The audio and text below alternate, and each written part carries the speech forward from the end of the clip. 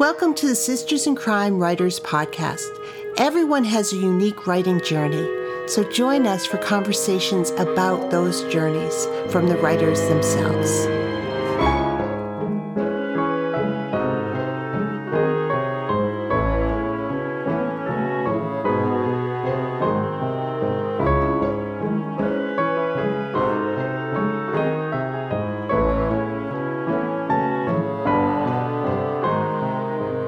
Hi, this is Julie Henriques, Executive Director of Sisters in Crime, and I am popping on for just a minute to tell you about a great event coming up.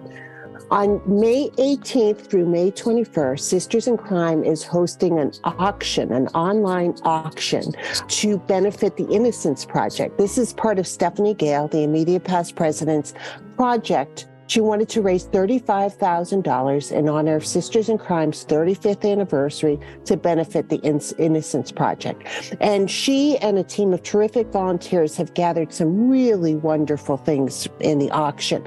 If you're a writer, there are query letters and meetings with agents. If you're a fan and a reader, so many people have offered to come into a book group online, including Deanna Rayburn and Maddie Day and others. There's also several naming opportunities, including Michael Connelly's newest novel, which will be out in November.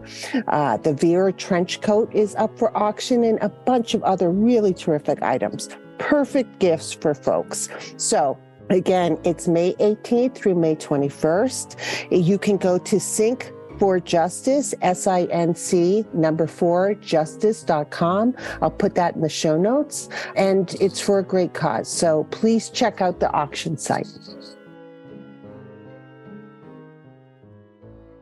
Hello, it's Julie Henriques, Executive Director of Sisters in Crime, and I am delighted to welcome Susanna Calkins to the podcast this week.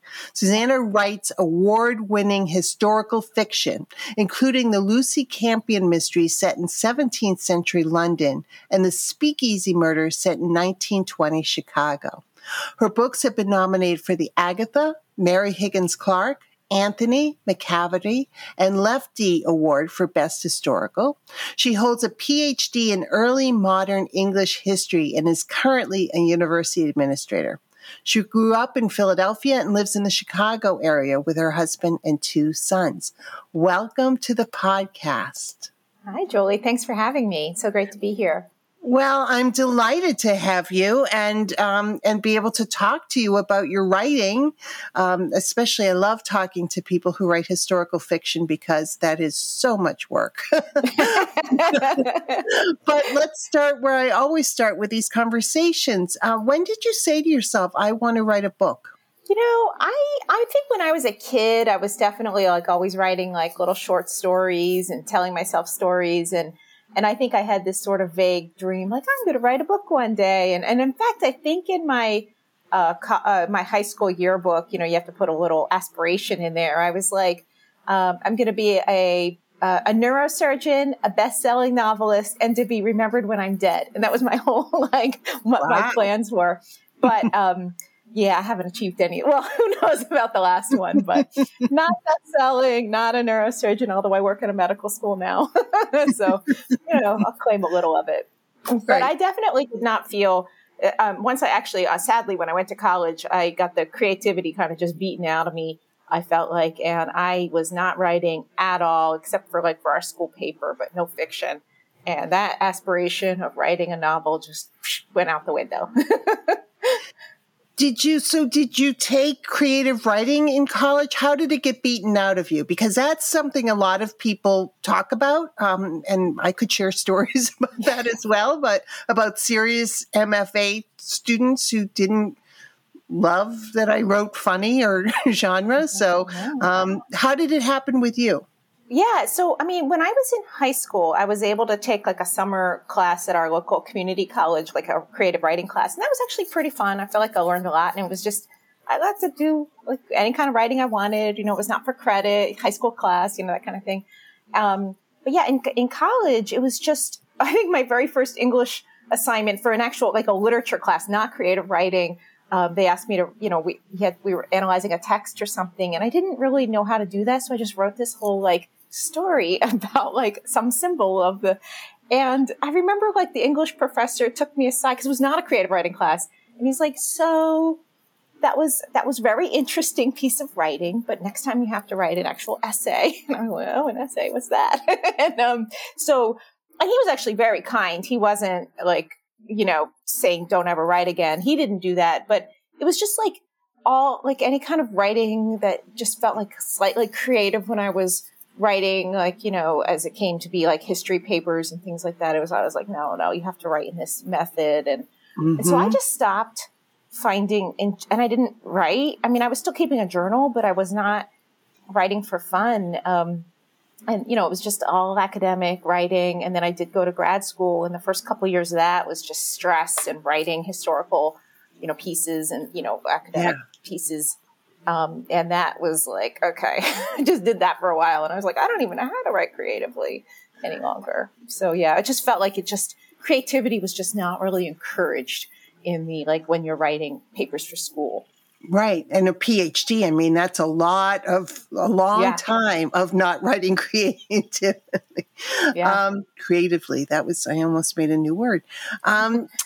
So when did you come back to sort of thinking, I'd like to write fiction? Yeah. So, I started studying early modern British history. And then when I was still working on my master's thesis, I was always interested in murder. Like I really was. I did read a lot of, novels, when I was a kid, and mysteries and Agatha Christie and all that. But I started studying for my master's thesis, domestic patterns of homicide in 17th century England, how men and women murdered differently. And I was looking at the tools of the trade, and I was studying the documents of the day, which was sort of this tabloid press. It was early modern writing. So that's how they sort of disseminated their news. It was both like half sensationalized, half true. I always think of it like tabloids, like the Star or the Enquirer, and so that's what I was studying. And, I was reading, and then and also what they called murder ballads. So people were literally writing about murder and, singing it on the streets. And I was just always really interested in this. And, I was studying these texts, and, I was reading a lot about, what historians said about these texts and analyzing them and, coming up with this sort of half-baked thesis around, gender patterns. But it was interesting. Like men were using, the tools of the trade, shovels, and like the women were using the tools of the home, like poison and pushing people into the fire and, that kind of thing, scalding them with lye. I was studying that. But however, there was this one theme I saw over and over. It was repeated and, sort of this motif. And it was about a young woman who had been found strangled or stabbed, and in her pocket, they would find her, this woman in her pocket, which is really a purse, not a pocket. And they would find this note, and it would say something like, "Dear sweetheart, meet me at this secluded glen at midnight. Don't tell anybody, your sweetheart." And it would be signed, like Q or P or, OJ. I always like to joke. And the community would find this, and this is the real thing. Like the community would find this woman, they'd find this note, they'd say, "Hey, we know who that is. We know who that guy is." They'd go round him up. There was no police force at the time, so the community did the policing. And they basically said they throw this guy in like these terrible jails, like Newgate Prison, and he'd languish there for a while. He'd be brought to trial, and very often he would be found guilty and then hanged. And so for me, it was always this question, like, was the man framed? Did this woman know him? Like, how did this happen? So there started to be this basic story that started to emerge for me that actually ended up becoming my first novel, which I was like sort of this question. It didn't come out as easily as that, but it was this question. And I did go and study in some archives when I went to London, and I did not do a study abroad. I did a work abroad. So I got to serve on the Golden Hind ship, which was a museum replica of Sir Francis Drake's ship that circumnavigated the globe. And, but it was dry docked in the Thames. And so, during the week, I was a living history specialist, and then on the weekends, I was a pirate, doing pirate parties. And, it was, and so, but, once a week I had to sleep, it was really awesome. I got to do what we call ship watch. And so once a week I had to stay in the captain's cabin all by myself, which is a little scary, but it was, it was right on the Thames, and it was across from, you could see St. Paul's Cathedral gleaming, and then the monument to the Great Fire of London. And it was very close to where Shakespeare's, where the Globe Theatre is, or is now, or it is, some of the Anchor Pub. And so for me, it was like I was just there, And I was originally, I started going to set my books a little earlier, like in the 1640s. But then when I started actually studying, I know it doesn't sound like a lot, but a few decades later in time, I ended up moving my books to that time as well, 1660s. So I was really interested in the time of the Great Fire and the Plague, and that was all during what they called the Devil's Years, so 1666, 666. And so I really like that. So that's where I was starting it. But I was like imbued with some of the stuff, and I started writing. So I started writing this first book when I was there in London. I mean, I was doing my research. And at this point, I had actually switched out of murder. They wouldn't let me study murder for my PhD anymore. So I was studying Quaker women and how they express themselves politically. And, but I was always kind of writing little bits on the side of my novel. Yeah. Yeah. Well, the murder thesis sounds fascinating. Fascinating. And I love that that's what was sort of spurring you on. I always love it when people you can relate, right? interest, and they make it into a thesis, like, all right, here's what we're going to do. But yeah, I find that fascinating. And this period of time, as you described it, is really interesting, and you lived it. But it's also writing about that long ago and that period of time, and trying to I marvel at historical novelists because of the facts you need to get right. You can fill in gaps, but it needs to be credibly filling them in. Yeah. Well, it was not easy. I mean, I was definitely, when I did finally think, I'm going to write a book, and I can tell you how that happened. I did say, I'm going to be so accurate. Because, as a historian, and by this point I was an assistant professor of history, and I was like, I really need to do this well, so I won't lose my credibility also as a historian. So I was like, it's going to be the most historically accurate piece you could ever read.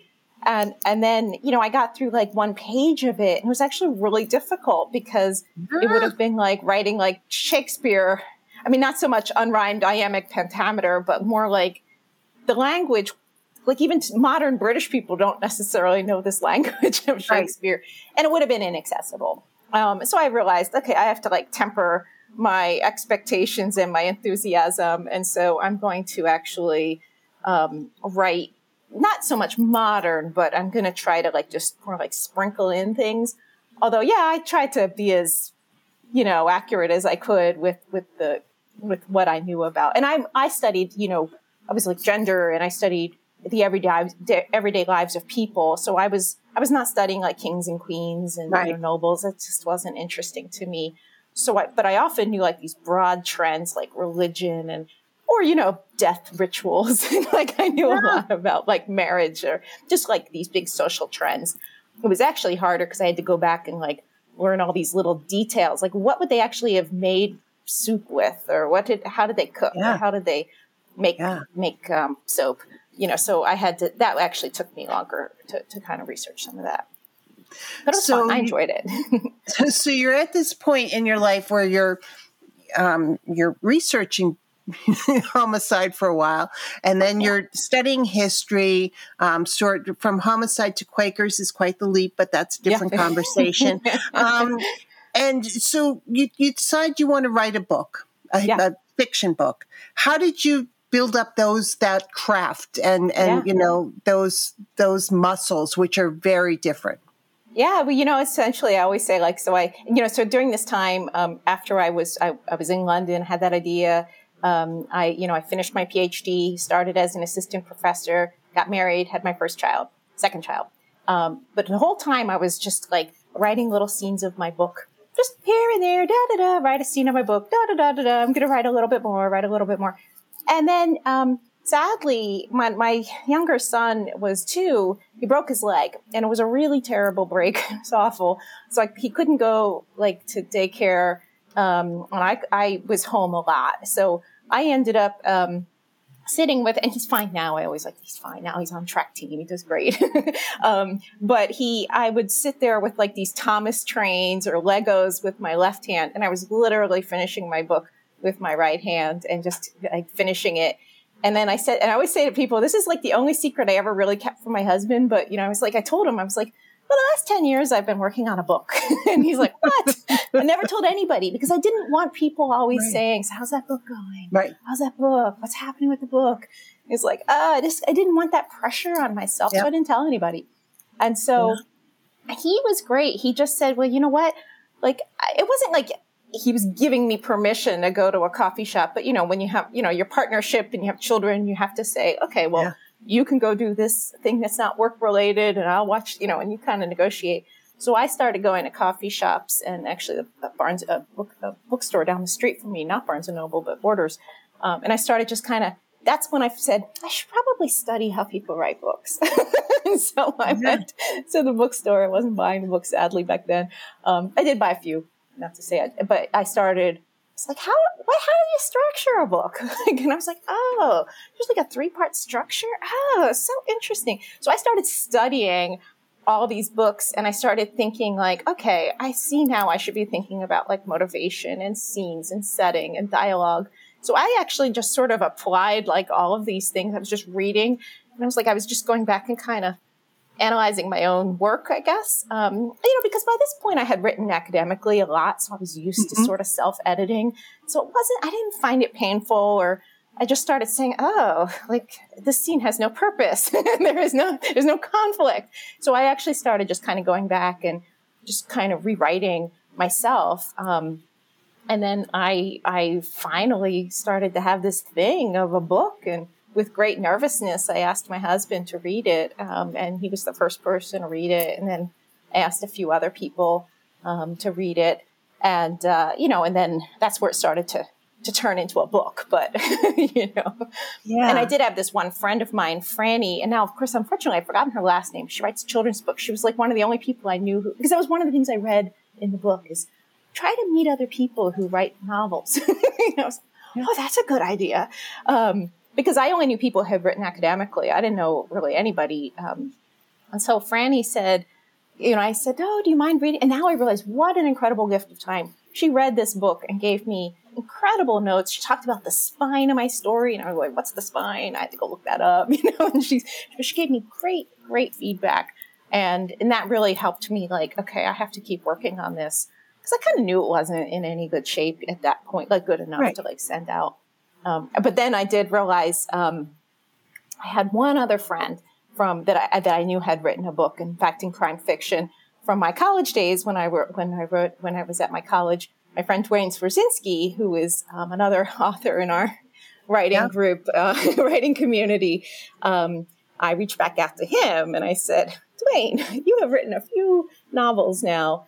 Do you have any thoughts about how I might be able to move forward with this? And could you read it? And he's like, oh, I don't really have time to read it. But he's like, I can give you the names of a few, agents that you might be able to pitch to. And I can tell that story if you're interested in how it became a book. No, that's important stories. But let's get to the agent and the publishing journey, because cliffhanger. We'll hold it there. But you had been learning, you're an educator, but you'd also been learning for years. So do you feel like that did open you up to more willingness to sort of say, oh, I need to fix this, or I need to add, did you sort of have that ability to take criticism built in already? Because that's frequently for emerging writers, one of the hardest things is to listen to people when they give you feedback. Yeah, and I don't want to sound like I didn't. I'm sure there were moments where I was like, oh, I don't want to cut that. But I honestly, I don't know that I ever felt really super I didn't take it. I don't know. I really, it was never super hard for me to get feedback. to ask for feedback, to like ask for someone to read it was really hard, but to get the feedback, not so much. But I think I was reading so much of these books, craft books. I just started like just self kind of analyzing, analyzing my own text, like as a text, and just kind of saying, oh, I don't think this is working and I was learning. So, I mean, maybe the bad thing is I was trying to put everything in because I only thought I was writing one book, by the way. I thought this is like, I'm going to write this novel. I'm going to get it out of my system. I'm going to be done. I just turned in my 9th book, a couple weeks ago. But I really honestly thought I was only writing one book. And so I didn't do much. But I was like, not just like the things I mentioned about, the conflict on every page, but just like, the whole things, like how to think about, the first 5 pages, or how to think about character arcs and story arcs and plot. And that, you have a scene or a counter scene. I mean, I was just like learning all these things. I'm not saying I remembered them all from my other books, by the way, because I think I always, there's these points where I always go back and relook at craft books. And I'm like, I haven't done that in a long time. That would be so helpful. Why didn't I think of that? But even the idea like that the character might have a basic need, or, a longing, or what does she want, or what is keeping her from getting what she wants. I mean, like I was learning all these things about conflict and antagonists, because the other problem I had really was that I had written, I remember like those first 200 pages of the book without realizing that I had actually not figured out who the murderer was, which apparently is common. But I was like, wait, I've written a whodunit, but I don't know whodunit. I mean, it's because I was so interested of the impact of this murder on the community, like on the woman who found her. And I was really interested in how hard that was for the people and what that meant, that I wasn't really, and about like this character, the loss of this character, but I didn't think about why it had happened, or like who would have done this. So that was actually, I had to really think about that, I had to kind of go back and decide, or, build out the person that ended up being the murderer, but I hadn't thought about it.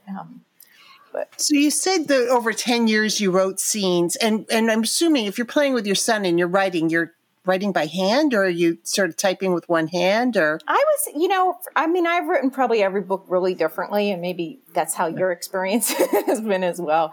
But I definitely, that first one, I was just always like that. Even when if I'm waiting for the bus, I'd sit and I'd write it and I'd have it by hand, and then I might type it up later. And I was at that transition, like as we're moving into computers, being like more like laptops, and, it wasn't as easy. And they were heavy, like laptops were heavy. Yeah, you didn't bring them with you. It was just all different. So I was definitely, I still write sometimes by hand, and I always make sure I have a notebook with me, because that's the worst like feeling in the world if I don't have a pen and a notebook, like if I need it, as I think every writer can basically relate to. But yeah, no, I type more now, but definitely back then I did do a lot of the writing by hand and rewrites by hand for sure. And I know that you were interested in this period of time and you'd figured out, but did the character come to you and sort of start building herself in your brain so that you could tell her story? Like, how did it all start coming together as this is, because that's 10 years of writing scenes and exercising is great. And that's a fabulous origin story, but it's also,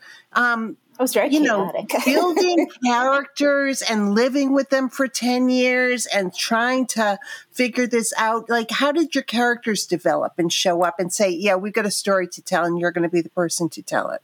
It's so funny because I remember I would sometimes read stories later of writers who would say like, their characters were whispering in their ears. And I was like, my characters didn't do that. Although I will say at the start of the pandemic, I had that happen. And I can tell you like what happened with that, because it was a little weird for me. I was like, the characters are talking to me several books later. Yeah, no, I essentially, probably that series, almost every book, and that first book all starts with an image. And it was an image that really like, now I feel like it's a very cliched image, honestly. And it ended up getting cut from my book. And it was a prologue, and I had written this out. It was basically of that scene of how I had imagined this, when I had kept reading the story of the young woman who'd been found, I had that in my mind. But then I realized later as a prologue, I've given everything away. So I cut that. And that was not sad to cut, by the way, but it was weird to me to cut the image that like started the entire story. Yeah. It didn't make it in to the book. But yeah, and then the other thing, every book of that series is basically a question for me, like a historical question that nobody knows an answer to that I'm choosing to answer. And it's not like, because I'm coming at it from an academic perspective, it's just like, I wonder, like in this case, it was, I wonder who could have been that person who killed, killed this, who might have done that. And so that was an answer to that story or to that question. But yeah, no, the character herself took a while to emerge. But then she became more and more strong in my mind. And funny enough, like my husband reads all of my books and he's always like, would Lucy do that? Would Lucy say that? Would she? I'm like, and not only that with my other characters too, like, I don't feel awkward I said that. I'm like, oh, but so it's like nice almost to hear someone else seeing with this character. Because I'm always like, yeah, it's probably true. I don't think, because, I also was switching between series as I think you've done before. And, you have to kind of get your mind back into the one series when you're in the other world. And that's, its own challenge. Yeah. But yeah, it took a while for me to have that sense of them as people, especially since I wrote that first book thinking it was all one and done. And that was how it went.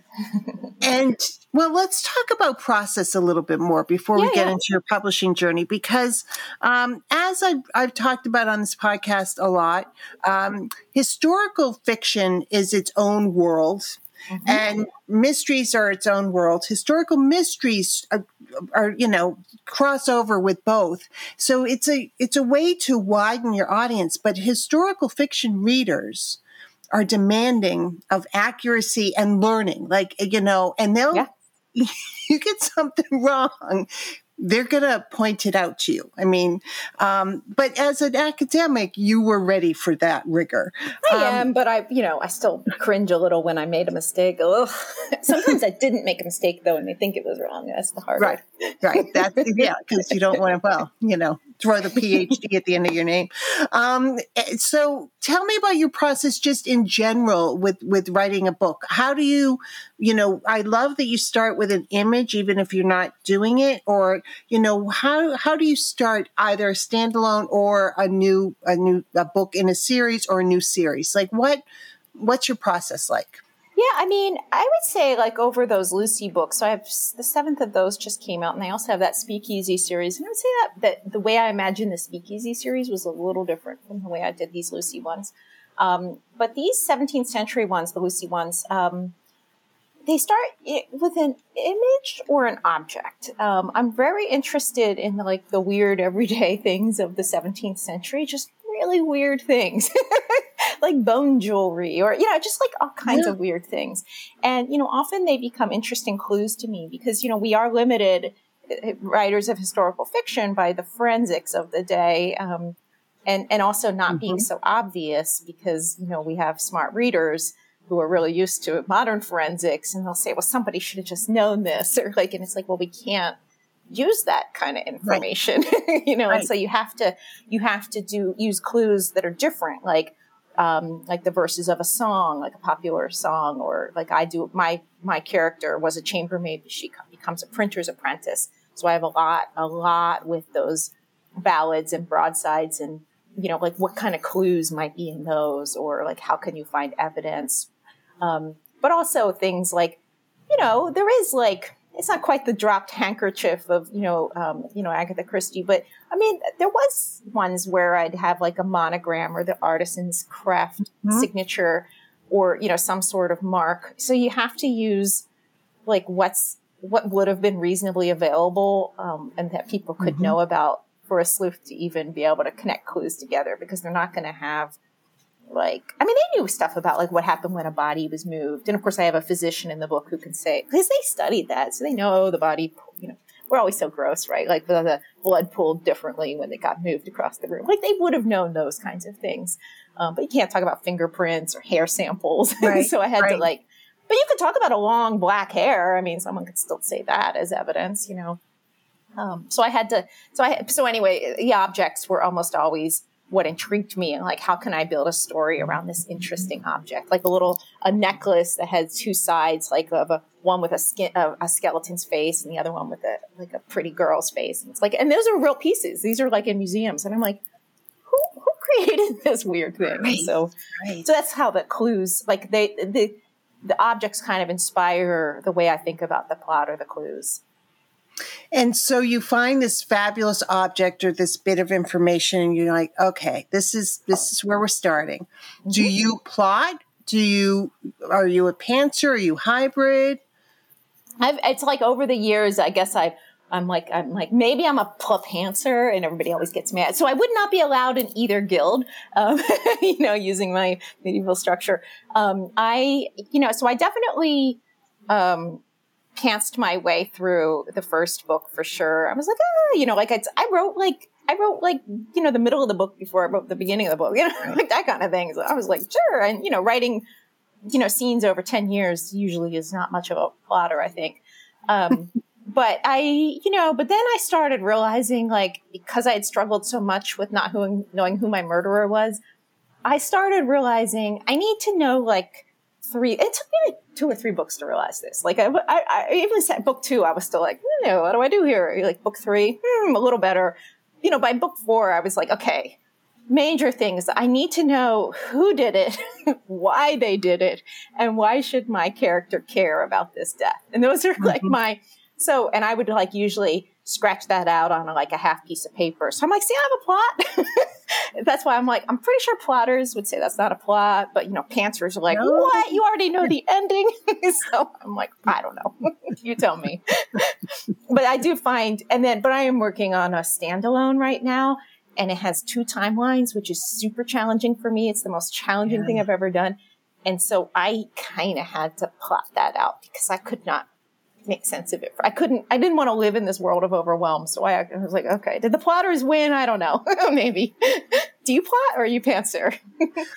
I plot, and I need to plot, but I think all plotters pants at some point, and all pantsers plot at some point. So it's just what you're comfortable with, and I just find it fascinating how people write books, and I love having these conversations because, you know, I've met multi-published authors on this podcast who write in word out of order.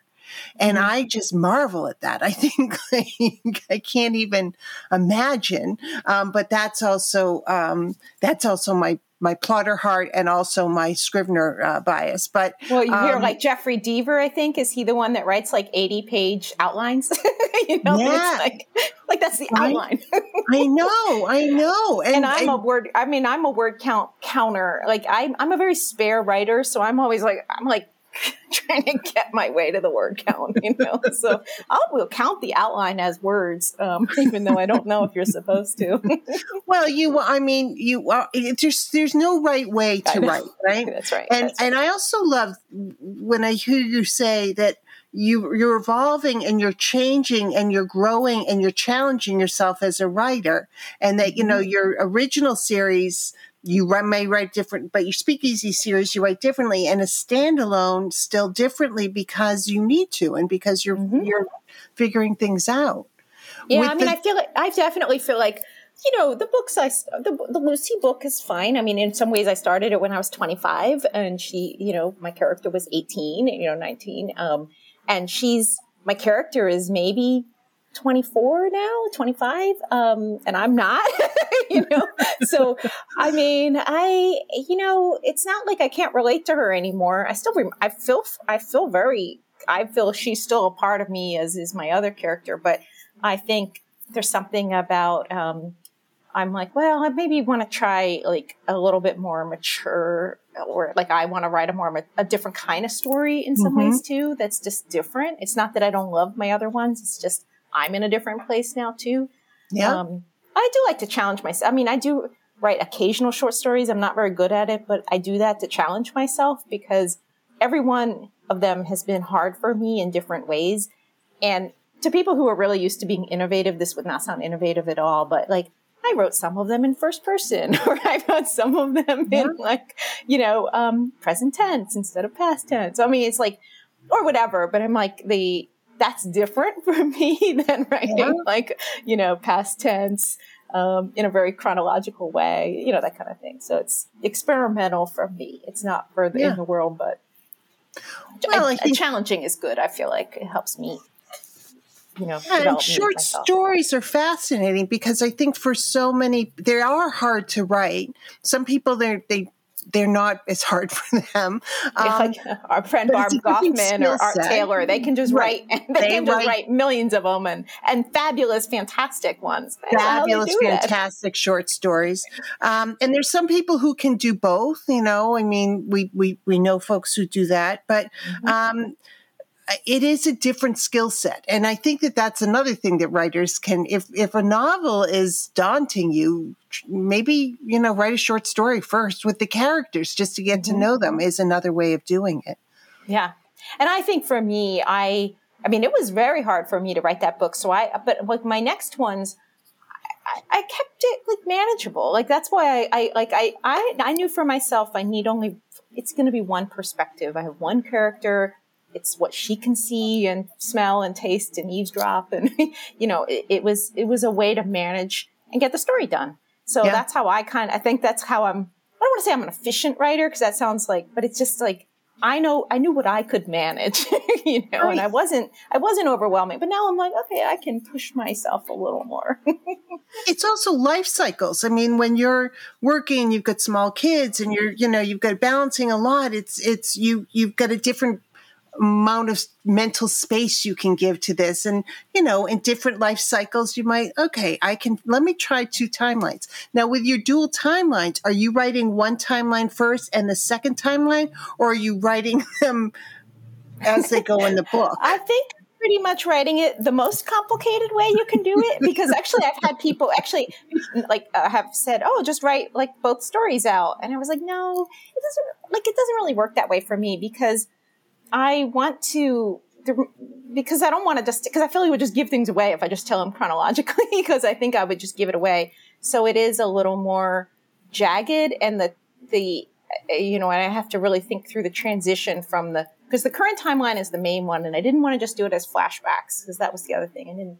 I wanted it to be its own line, but how those points of intersection happen, I feel like wasn't really chronological. So it's challenging. I mean, it's like when you see a good movie or a TV show and they're transitioning back and forth between scenes, between characters. I think people who write more than one perspective have to think about this a lot too. But I was like, I have to really think about my transitions here so that it's not jarring to the reader. Right. And nobody's read it yet, so I have no idea how well I've done, but it's almost done. So we'll see. Well, that's exciting. And is it a mystery? Yeah. And it's set, it is historical also, set in 1935, and has to do with, this is all I'll say, but just the invention of the lie detector. I was just really fascinated by that, which happened in 1924, Stanford, by like a high school not dropout, but he was like in high school and like this cop turned psychology professor in the 1920s. And they invented this polygraph machine, and how they used, especially the guy in high school was literally bringing it around to like test his friends on who liked each other. But then it evolves into this very serious thing that is used, for actual lawsuits and cases and trials. Yeah. And anyway, so it's just, to me, it's like an interesting juxtaposition of what would happen if you're sort of caught in this world. Yeah. Like, that's challenging. Yeah, but fascinating. I didn't realize it was so long ago that it was invented. Right? Yeah. And then it came to Chicago in 1935, or in 30s, early 30s. And I was just very interested in like how this happened, and because my other books, the ones set in Chicago, I had picked those because Northwestern, where I had worked, had the sort of the part of the first forensics center, like a criminology lab in the country, started in 1929 after the St. Valentine's Day Massacre. And it was, anyway, so we had the archives and, So the 20s are, that's how you settled on writing about the 20s? Yeah, I said that. And that one I picked by the year because the 1929 being, in Chicago, you have St. Valentine's Day Massacre, but then it's the last year before the stock market crash. So I had a few books. I wish I could write more in that series. A few books before the great crash of October 29, and then, hopefully some after. But that one I was like, actually, both series I picked the date in a very specific way. Like I wanted my 17th century ones, I wanted it to be set during the plague, and then the Great Fire of London, because that is a very pivotal year. And it's a time when women could, it's like after World War II, where all these women, or in World War I, women suddenly had job opportunities because, men had either been incapacitated or killed in the war, and there was a lot of opportunity. Mm-hmm. Same thing happened for women in the 1660s. Like all of a sudden, like she could become a printer's apprentice and she could, do these things, and she didn't have to have the same structures. So I picked that very specifically as a women's historian, like to give her some agency. So. Fascinating. What was the best piece of writing advice you got, as you were learning how to do this? And what's the worst piece of writing advice you've got? Yeah, I mean, the piece, I mentioned it earlier, but I actually think that conflict on every page. And it took me a while to sort of grasp that, but that you can have, both the conflict of, two elbows touching on a shared airport seat, and like the conflict there where, where the needling that can happen between, a mother and child when they're waiting for someone to come home, whatever, about conflict and, fights and, that kind of, and I feel like having characters that aren't just like, how are you today? I'm fine. How are you? I mean, it really helped make sure like my scenes were more concise, my dialogue was more concise, and the tension was built up. So I thought that was good advice. I don't know if that I got. I mean, and I'm thinking about what I might have gotten personally, but I would say like the worst advice is when people. I mean, it's more like the how to write. It's hard for me when people are like, write every day. Sit in the chair and don't get up, stare at the blank page. And I was like, I have a day job and 2 children. Like, I can't do that. Right. And I always feel like that's imposing something on people. It probably is a good idea to revisit your manuscript, pretty regularly, because that's often really horrible later to like sit there and be like, I don't know what I'm doing here. And that's not a good feeling. What I was thinking about. But I think about. people sometimes make people feel kind of bad about if they're not writing all the time. And I always think like, you know what? It's just about managing on your own pace, and having a goal, but not like being told how to do it. And the crime genre obviously is how you started and how you've kept going, and do you see yourself writing in other genres ever, or are you pretty much enjoying exploring this one? I really like it. I mean, one thing I will say that the other reason I realized like, I can do this, or like, who writes books? That's other people. Was years ago when I was sort of still having this idea. My mother always read a lot of historical mysteries, and she gave me some books by Anne Perry and then also Charles Todd. And I did get a chance to tell Carolyn this a while back, but and I was like, wait, what? Like people write like historical mysteries? Like that's a thing? I mean, that was really eye-opening. I was like, that was why I was like, I can turn these musings into like a book. And that's why I was writing like secretly all those years. Yeah. But I didn't even know that was a genre really. Because I had read Agatha Christie, but I hadn't read what we call historical mysteries. Yeah. I was like, that's a thing. I can do that too. So yeah. But I lost track of what your actual question was. I'm sorry. No, mysteries. And if you ever think you're going to go to another genre, or are you still exploring this one? Are you going to stay in historical, or are you going to write? I did write a YA, a young adult, that was also a historical mystery. But I did, and I really enjoyed writing it, and I got good feedback. But it hasn't really gone out yet. And I asked my agent to pitch it at some point. I would be interested in other. Like YA maybe, but I do think that I do better with historical because I did try my hand at contemporary and I couldn't do it. I was like, I feel like the things that I love writing about historical, like letting people know about the interesting things of the day or the interesting objects that I mentioned. Mm-hmm.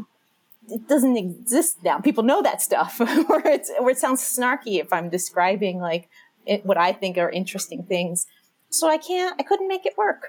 So Yeah. I think I'm probably going to be entrenched in historical for a while, and probably still in the mystery, because that's just fun for me, to think it all through. And, you have expertise in the 17th century. You have, and you learned about the 20s as your, do you think you're going to keep exploring other periods or, because that's quite the difference there. And Chicago is an amazing place to sort of, with an amazing history to build on. But, do you ever think, it might be fun to write a 1872 book and, whatever? Yeah, it is. I mean, that's partly why I was like, well, I'm doing now in the 1930s, which is totally different from the 1920s. Well, it's just funny because I know it probably doesn't always feel like that. A lot of people, especially like my historian friends, they were like, what? Why are you writing about 1920s? And I actually have taught like American history. And so, but it was just because I live now in Chicago, and it was just easier, like, to have access to the, I can walk around, literally, I can try things, and there's stuff still here. It's the 20s. So it's actually really nice to feel like I can write about an era that's close to me in a way that's a context that's familiar now. And the 20s, as you can imagine, are still very lived in Chicago. I mean, it's a thing here. And I mean, and I grew up in Philadelphia. It's not like they didn't have prohibition, and all kinds of like speakeasies and mobster stuff and all that stuff in the 20s in Philadelphia. But Philadelphia, it's just all about like the Constitution and the Liberty Bell. Right. And so the 20s in Chicago really is still a very lived thing. And what I find fascinating is when I used to do book talks and I would just bring up that I was going to be writing these books, everybody had a story. Everybody's like, oh yeah, my great grandfather used to play the violin at Capone's favorite restaurant, or, they all had a story. Oh, my grandmother was a bootlegger and she worked out on, whatever. I mean, it's like everybody here who's had a few generations in Chicago has a story about prohibition. So I was like, I was just writing all these down. It's fascinating. Well, it's such a fascinating period of history too, because it's hard to believe we did that. And it's hard to believe how it messed things up for so long. I mean, to this day in so many ways, right? Yeah. I mean, organized crime built up, and we were great at making cocktails before Prohibition. We lost that, and that's sort of coming back. But it's a fascinating thing to think about what we did to ourselves at that point in time. Well, and also for me, it was I did pick that time period too because of it was interesting. Like the same tensions that were happening in Europe were happening like in some of the cities, and so it was really interesting. There was an interwar period, but there was a lot of tensions between different groups. And so I was really interested in like what was happening socially and culturally. And again, with, what were women doing, what were they allowed to do, et cetera. Yeah. Fascinating. Really fascinating. So you talked about what you are, working on now, which sounds exciting. And, do you, feel like writers, we keep building our crafts and we keep aspiring. Now, it sounds like you're already challenging yourself with this dual timeline, but are there sort of books that you're thinking about or characters that you're thinking about that are sort of in the, at some point I'm going to do this, or do you, how far ahead do you think about all your projects and what you're doing? Yeah. So, I mean, I just finished Lucy Book 7, which is coming out in June, Death Among the Ruins. And I mean, nobody said that it's my last book, but I wrote it as if it was my last book in the series, and I didn't get another, nobody's told me anything. So I might be done that series. I might not be, who knows? So I'm kind of it's been a good thing. And, this other book that I'm working on is not under contract. So I'll have my agent pitch that when it's ready. And then, but, I am always thinking about the next book. I probably do not do enough marketing, quite frankly. I'm really terrible at marketing, and that probably chose. But I'm more interested in the writing part. And so there was another series that I'm going to try to pitch. But then I was like, oh, I probably have to actually write the book before I pitch the series. I mean, you never know. Well, you never know, right? You never know. That's why, because not, you know how it goes. Sometimes I was able to get another series without having written the full book. Right. I was like, oh, okay. So, because once you're a little more established, you can get away with some of that a little bit, which is nice. And you can write a proposal for folks who are listening. I mean, there's certain types of books lend themselves to this more. Cozies definitely lend themselves to this more, but historicals do too. But, you know, you write 3 chapters, you sort of outline the characters, what would happen in 3 different books and some other things. And sometimes you can get a contract based on it. And they might look and they might say, you know, someone like myself who's written 9 books, you know, and published on time and, you know, those kinds of things, they'll say like, okay, we can trust that she knows how to like write a book or whatever. And so I think that's where you start to get a little more, hopefully some trust in the industry after a while, but not, you know, I'm still expecting to have to write the whole book, you know, at some point. We were going to talk about, you know, your publishing journey and getting an agent. So just what, you know, you've written this book, you're working on it, you're getting it shaped up, you're learning, you're doing things.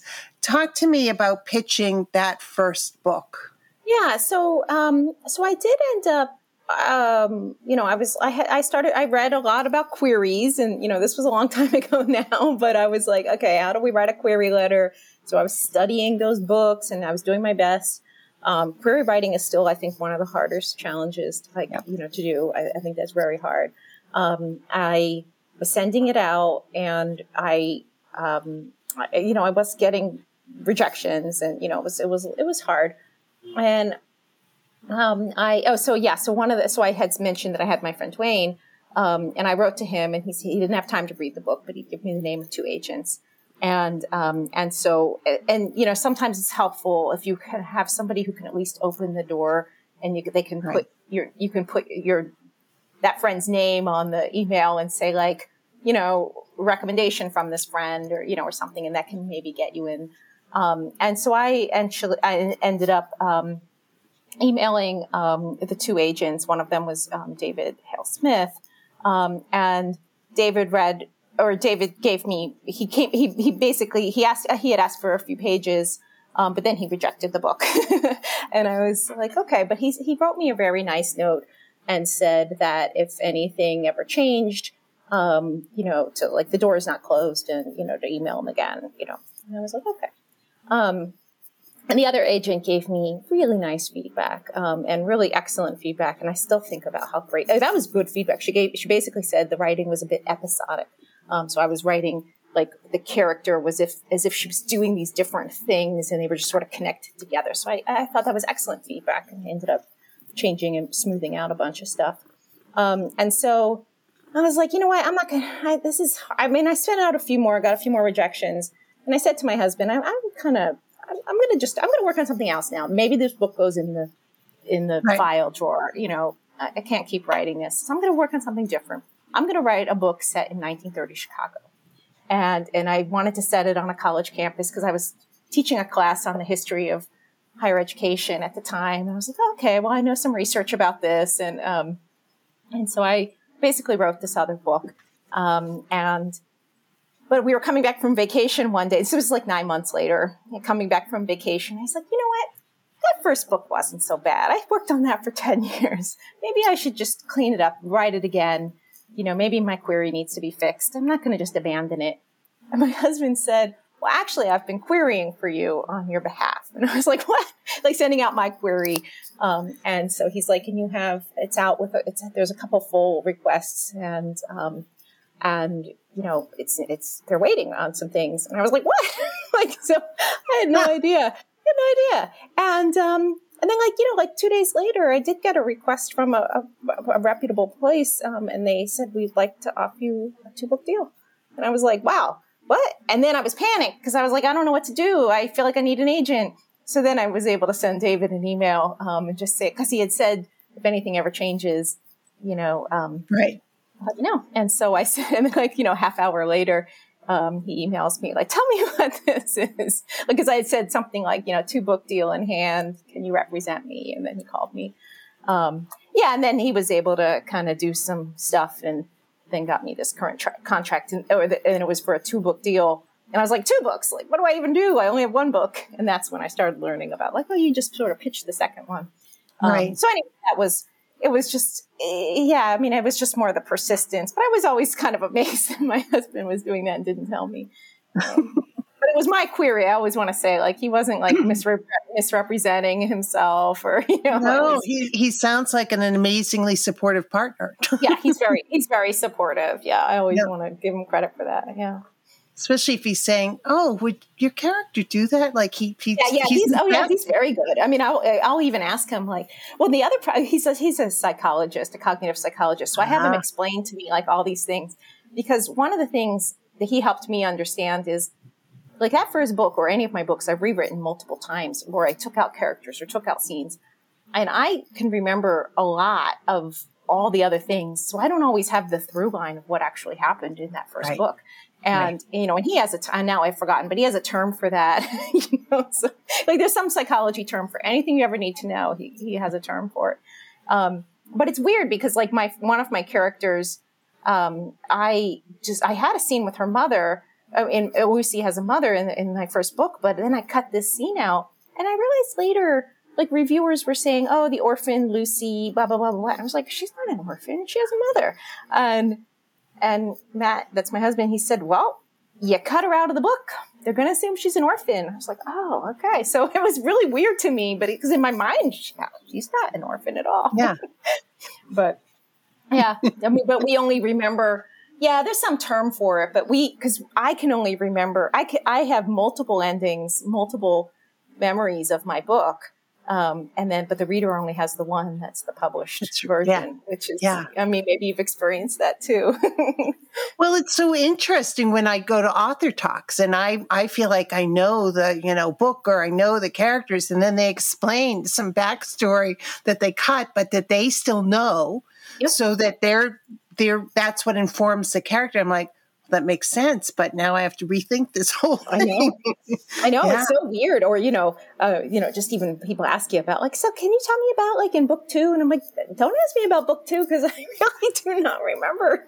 I don't know. Or, it's like, you don't want to give spoilers because it's like, I'm pretty sure that doesn't happen until book 4. So I'm afraid I'm going to get something right. I know. Yeah. Well, and it's or if you're talking to somebody about a series and you've read the whole series, but they're on book 2. And, I've got my sister reading the Elizabeth Peters, Amelia Peabody series. And so she brought something up and I'm like, I can't tell you. But you need to keep reading because that works itself out in like 6 books. Well, this was great. I mean, as we're wrapping up, what would you, as you've been writing, you're multi-published, you keep writing. I mean, the writing is the joy. The publishing is a roller coaster, and we all know that. But, what's your favorite piece of advice to give people to sort of, new and aspiring writers? I mean, I guess I feel like find what part makes it fun for you to write and do that. I mean, like the best you can. I mean, there's going to be moments in writing that are not very fun, but, I guess try to step in and just say like really, or visualize, like what are your characters doing right now? Like, why is that fun for you to like think about how they're doing this? Or, I mean, I had one friend that told me she picked this occupation for her sleuth. And she's like, it's such a boring occupation. It's so boring. I'm bored when I write about it. And I'm like, I do not understand that. Why would you write about something that bores you? Because that is going to bore your reader.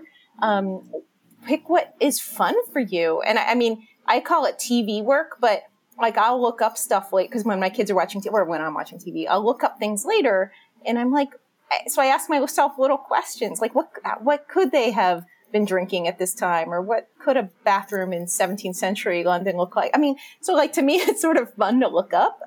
Just like try to find the things that are fun. Because I think that comes out, or it makes you feel better when you're sitting down. I don't know. When people say I force myself to sit and I never get back up, I'm like, I don't know. Find something else to do and then come back to it, because that seems like a waste of time. Because your brain will keep working. Tell your brain to get the problem solved, and your brain will figure it out. That's right. That's right. And you are a member of Sisters in Crime. Obviously, you're on the podcast, but you also are have been in the Chicagoland chapter and in leadership and things. What has finding that community meant to your writing? Oh, it's meant everything. I mean, I unfortunately was not aware of this fantastic Sisters in Crime community before I got, I really only learned about it later. Because I was like, Chicago mystery writers. And I literally typed it into Google, like, what's here? Who else is here? And then all of a sudden I see this thing for Sisters in Crime, Chicagoland. And then I had met, like friends, like Lori Rader Day and, other friends from the Chicago area. And I did eventually meet Sarah Paretsky, our, one of our founding. And I, to me, it was just so important to feel connected and to like be able to commiserate about writing and talk through things about the industry. And also like just being able to meet other people and bring them into the community, I feel like is part of something I really enjoy doing. And, I was the chapter president for a while, but even when I wasn't, I was always like, oh, come to this event, come with me. Or, now it's Zoom, like try this out. Because I feel like I don't want to shut the door behind me, but I also feel like I can keep learning too. We're all learning from each other. And like, as the industry changes, I think it's really important. And then also just like hearing whose ideas maybe haven't been out there or have been excluded or silenced, and anything I can do to help, bring other people in. I want to do as well. And it's just a great organization. It is. It's made a difference in a lot of lives. I appreciate your being in leadership, chapter leadership. Folks listening to this should think about that as well, especially most writers are introverts to a different degree. And it's a great way to meet people and have something to do and be of service. So thank you for doing that. Chicagoland is a huge place and has an amazing assortment of crime writers. We've had like 5 we've had 4 or 5 chapter presidents from Chicago, I think so far. Yeah, sync presidents, and of course the great Sarah Paretsky, but Lori Rader Day most recently, and Deanna Fowler's on the board now, and we've got New England. There are different parts of the country that seem to be feeder systems into this sort of thing, but it's a wonderful organization, and all the better because we have really interesting members like you. And thank you for being so enthusiastic about the 17th century, which I will confess, I would not, it's contagious though. You've made me think, oh, that's really interesting. How does that work? I mean, and I can't imagine. I do try to write not like a textbook, by the way. I always want to say, people have written to me and said that they've learned a lot. And I was like, maybe I've reached more people than I ever did when I was teaching history. You very well could, but it's that's a gift to be able to make people intrigued by something that they were, like, okay, whatever. And also to put it in historical context. So keep going and keep helping us learn about new things. And thank you for being on the podcast. Great. Thanks so much, Julie. This was awesome.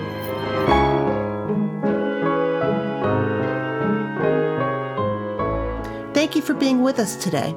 Sisters in Crime is about community. We were founded to advocate for women crime writers, and we continue that mission by fighting for equity in the crime writing community. Sisters in Crime is an international, inclusive organization for all who write and love crime fiction, mystery, thrillers, and suspense. Join us at sistersincrime.org and make sure you subscribe to this podcast.